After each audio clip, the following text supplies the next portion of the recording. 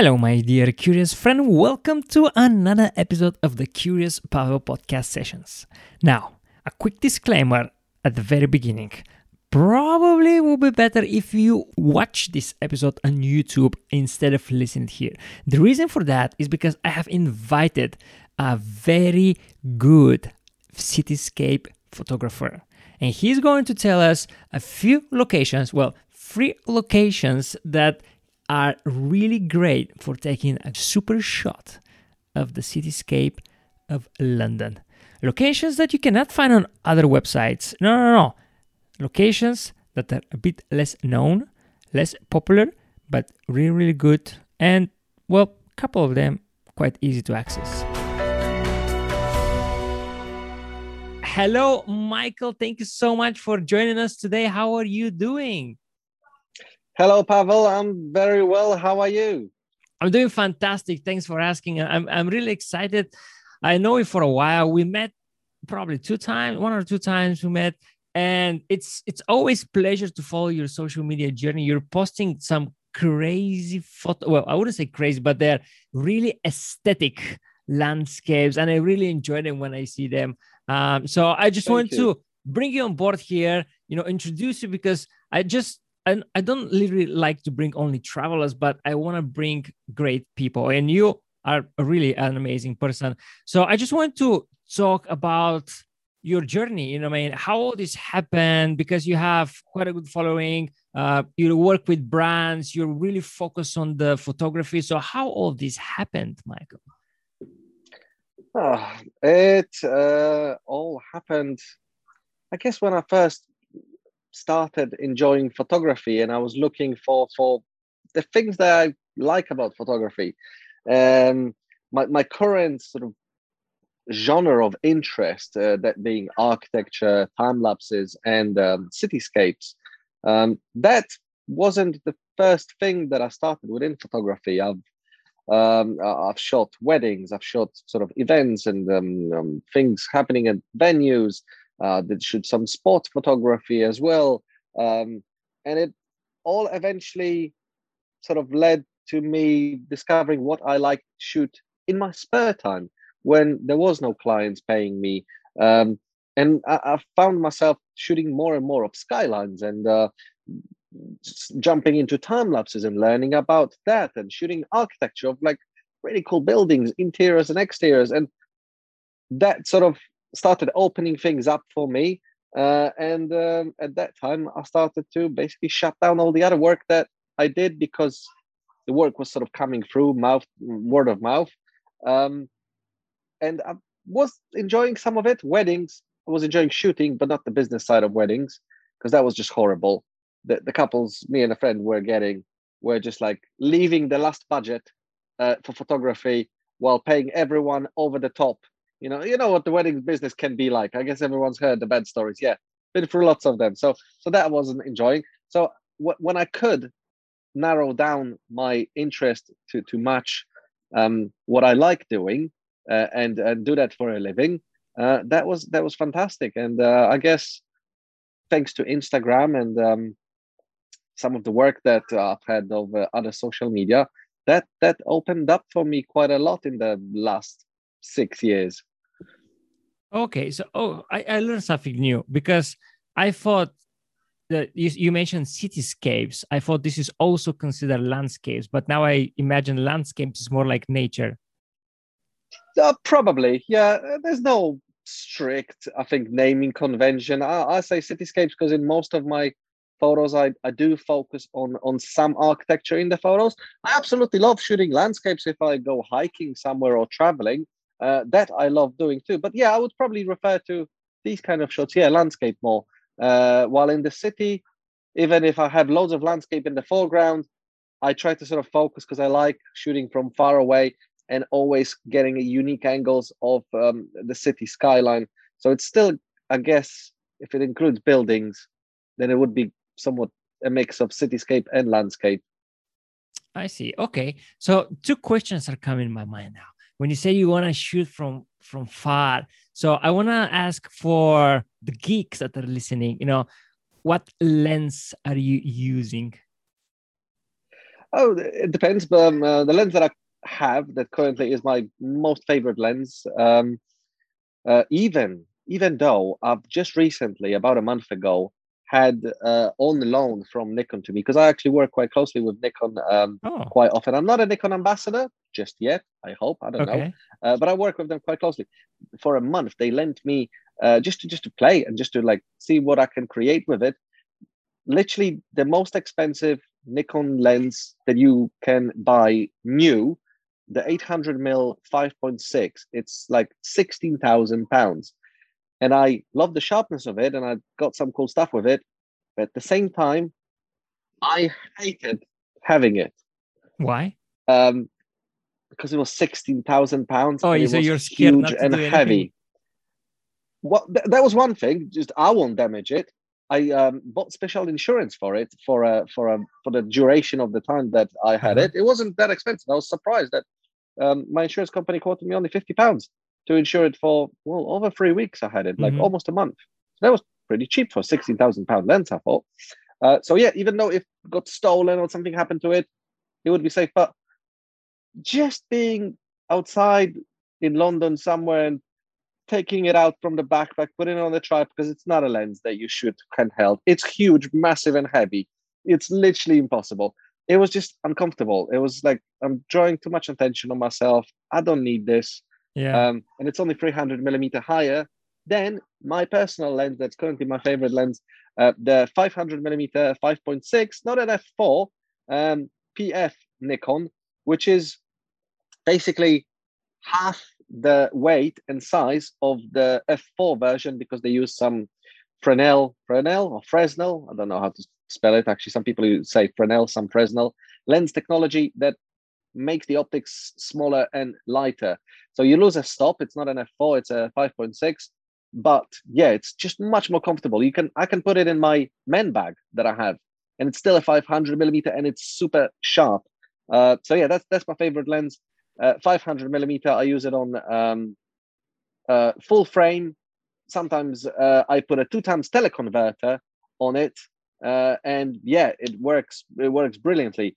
That's the 500 f4. It is huge. Or is that the 800 That's the that you're checking 800. out now? Yes, Because I found the that's the 800. 800. It is absolutely massive. So having that 800 for the 3 weeks and then giving it back to Nikon, I was just like, oh my god, how much I love my 500 PF. But It is so much nicer.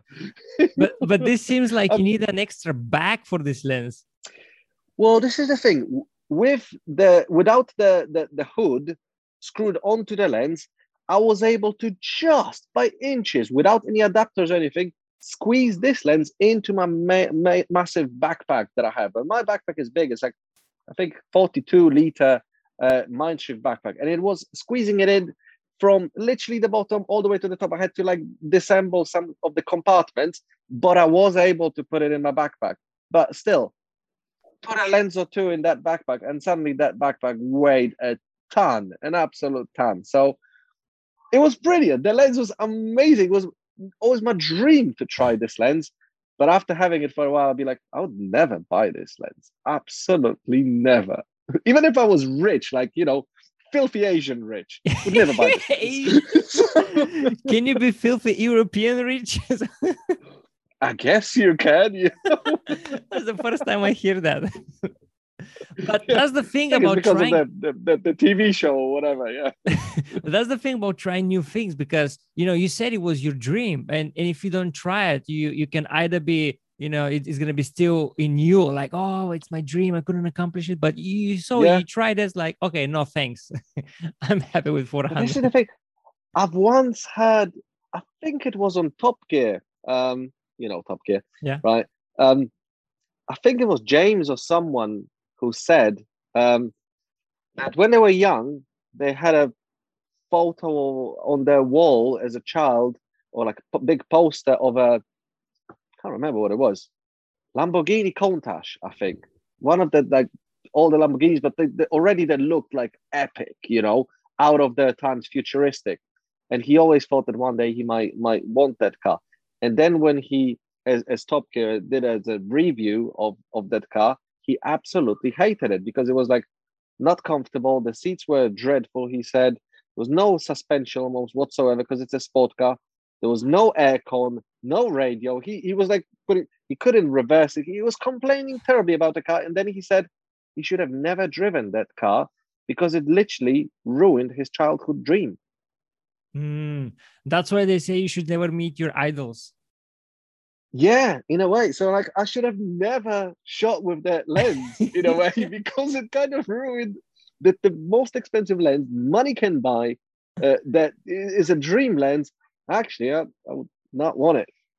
And even if I was asked like, oh, have it on loan, again, I'd be like, I'll be fine with my 500. It's good enough. Seriously, it's the weirdest thing I could ever, say, I think.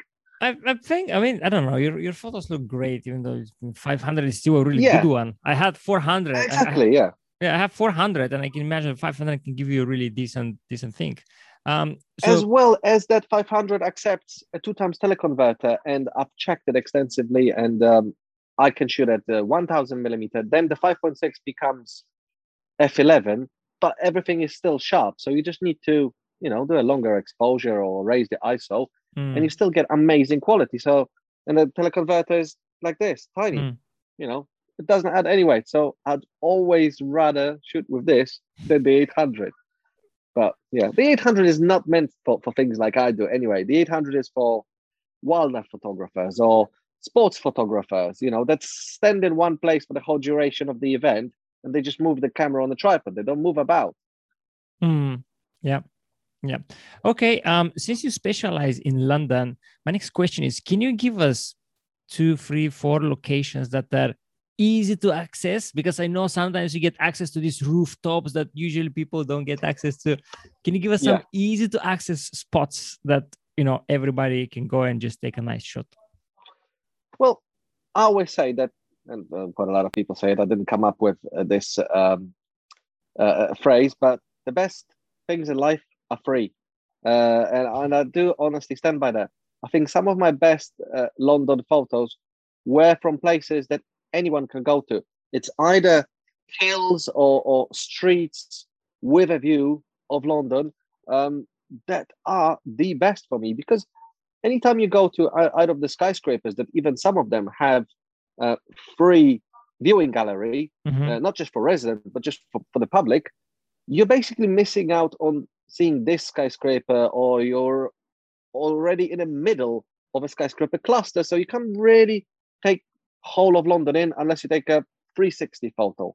While I like to go far away out of London, at least a few miles, to capture the whole skyline beautifully. Okay. So places that I recommend that are off the beaten path aren't that popular, because if you Google it, you'll come up with hundreds of blogs that recommend most likely the 10 most popular spots.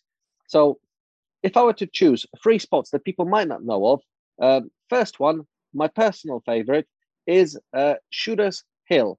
It's not a park, not a hill. Well, it is a hill, but it's just an area in London. It's east of Greenwich, residential area. There's loads of houses there, but there's streets that are at an angle.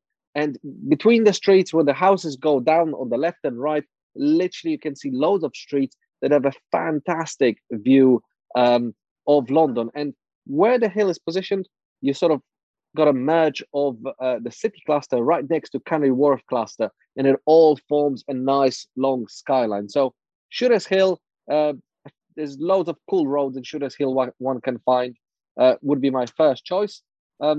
Second choice. Fun fact, I used to live around that area. Did you? Yeah. Okay, so you know Shooters Hill well. Yeah. Well, I wouldn't say well, but I know what you mean, because we've been going, even some buses, when they go like that, up and down, you see some small narrow streets. You see a cracking view. Yeah. You can get on nice Shooters Hill Road, right next to when you go past a Red Lion pub or something like that, I think. Oh, Red Lion is... I used to live just next to that pub. Oh, so that's where the bus goes down towards Greenwich. Yeah. Was it? Yeah, and that's the amazing view on that's on the main street. If you want to go a little bit further up, my favorite road there is called Occupation Lane. Cracking view from there, absolutely Oh, is it? cracking. So yeah, even if you ever check out your old place where you used to live, go to Occupation Lane, junction with Shrewsbury Lane. Okay, we should be taking notes, everybody. That's the spot. Second place Yeah. that I really really like is Norwood Hill. It's almost like same distance from central London, Norwood Park. The same distance from central London, but south, like Parliament Hill is. But Parliament Hill is obviously everyone knows that, and it's Yeah. always crowded. There's lots of tourists, and even once when I went with 3 or 4 friends, and every one of us, like time lapsers, had like 2 tripods each, we were kicked out by the warden, saying that this is professional equipment. This is a royal park. You're not allowed to shoot professionally here without permission. And we were like, "You're kidding me, right? This is an open park." And he says, "If you do not pack and leave in 5 minutes, I will call the police." Oh dear. So we didn't want to cause any fuss, and we just packed and went. But that really put me off shooting in Parliament Hill. Some of my time lapses, for a while. I've only been the first time just recently, about 2 months ago, in like the last 2 years.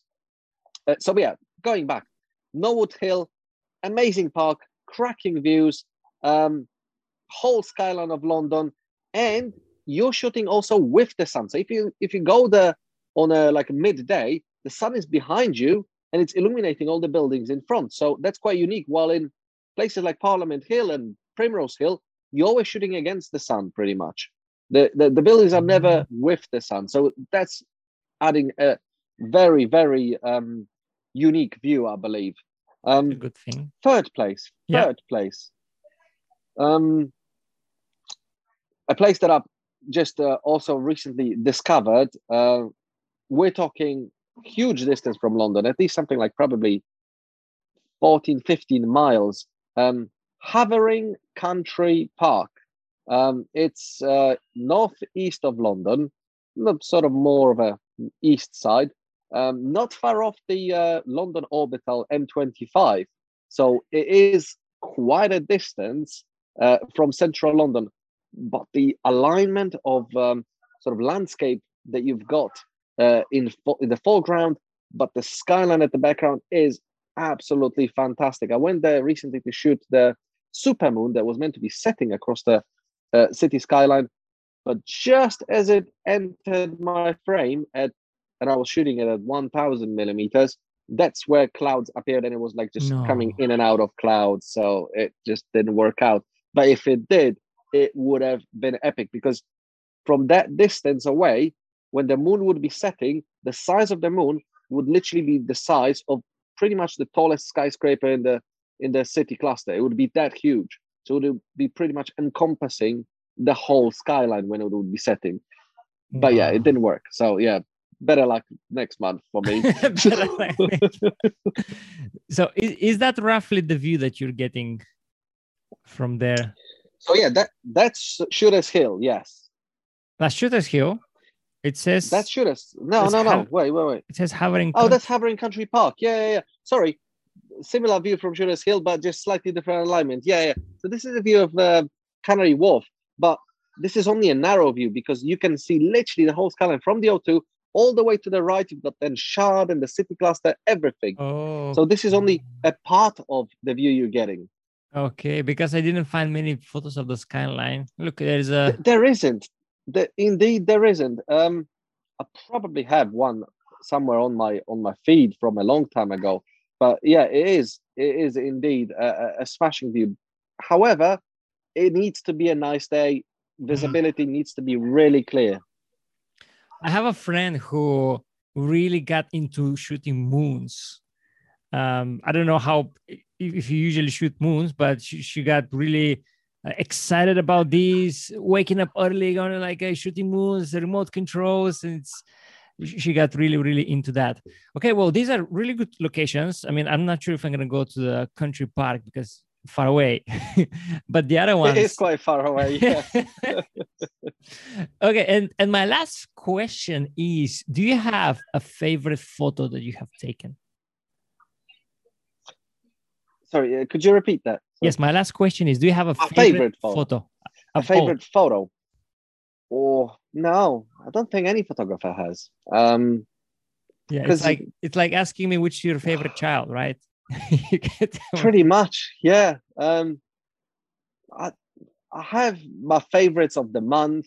I have my favorites probably of the year, but I don't think I could just pinpoint one photo that is my favorite. Well, recently, I, well, 3 months ago, I shot a moon rise, a super moon rising from a unique location all the way from Uxbridge, rising just above central London. And technically and visually, it's something that even when I made the vlog about it, I just thought that I will never ever again shoot something this epic, because the conditions were perfect. I was so far away, Wow. yet had so clear visibility that it was just unique. But the buildings are as sharp as they can get from that distance, because we're talking something like 20 miles, I think, that I shot it from. Moon was huge. The rise was stunning. It's probably my coolest time lapse. But is it my most favorite photo, even if I took the one photo from the time lapse? I don't know. This, yeah, the one on the left, yeah, of the, Oh, was yeah, it? my feed a moment ago. Yeah, yeah, yeah. See, it's technically one of my favorite ones, but at the same time, it's probably not my favorite photo if I just were to pick one photo. But it's so this is actually the next day from Primrose Hill, but the previous one was yeah, from that other spot. So this is a Okay. time lapse I shot the day after. If you have a check, I think one post earlier to this, the This one. one bottom left corner. This Yeah, one? if that's a real, yeah, yeah, yeah. Oh, this is just a photo, Yeah, yeah. this is just a photo. So So probably you're I've talking about this never one. seen this. This one probably is the real, yeah. I've never shot a time lapse this epic, but at the same time, it's not my best photo. It's not my most favorite photo. But how the moon rose and how huge it Mm, was my personal best, probably. Because if you're that far away, usually the buildings on the horizon are barely visible, barely distinguishable, and definitely don't have that much detail. So this is probably my coolest moonrise time lapse, but not my favorite photo. So yeah, it's I quite see. difficult to pinpoint something as a favorite photo. Well, it's well, I don't know. I mean, it's really eye pleasing. I can say really, really eye Yes, yeah, pleasing. I do like it, definitely. All right, great. Well, that was fantastic. Do you have any closing statement or wish or whatever it is, something that you want to say at the end, or not really? Um, your audience, or anyone who's into time lapse architecture, um, some travel from time to time, maybe soon, hopefully again, and London related things. Maybe you can check out my YouTube, because I'm putting way more work there compared to my Instagram. Um, Instagram's not been my favorite app lately, for many reasons, which probably is another podcast altogether.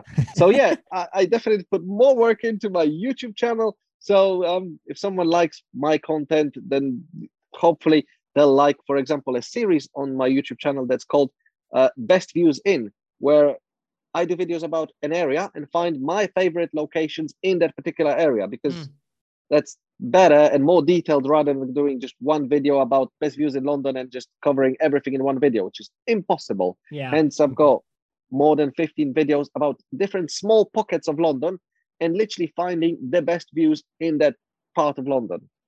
That sounds like a great series. All the photographers or people who want some great shots, that's really check it out. Just a last question just Exactly. came out in my mind.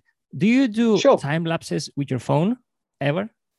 I do. Yeah, I have. And there's certain situations where it would be physically impossible or commercially not possible to shoot with a camera. Um, One example that springs to my mind was when I was traveling through Germany, and I was in this town called Wuppertal, where they have I think the only one in Europe, long, working, suspended monorail as a transport system with, I think, 14 stations. So it's not like a thing that you see at theme parks, 2 stations, from the car park to a theme park.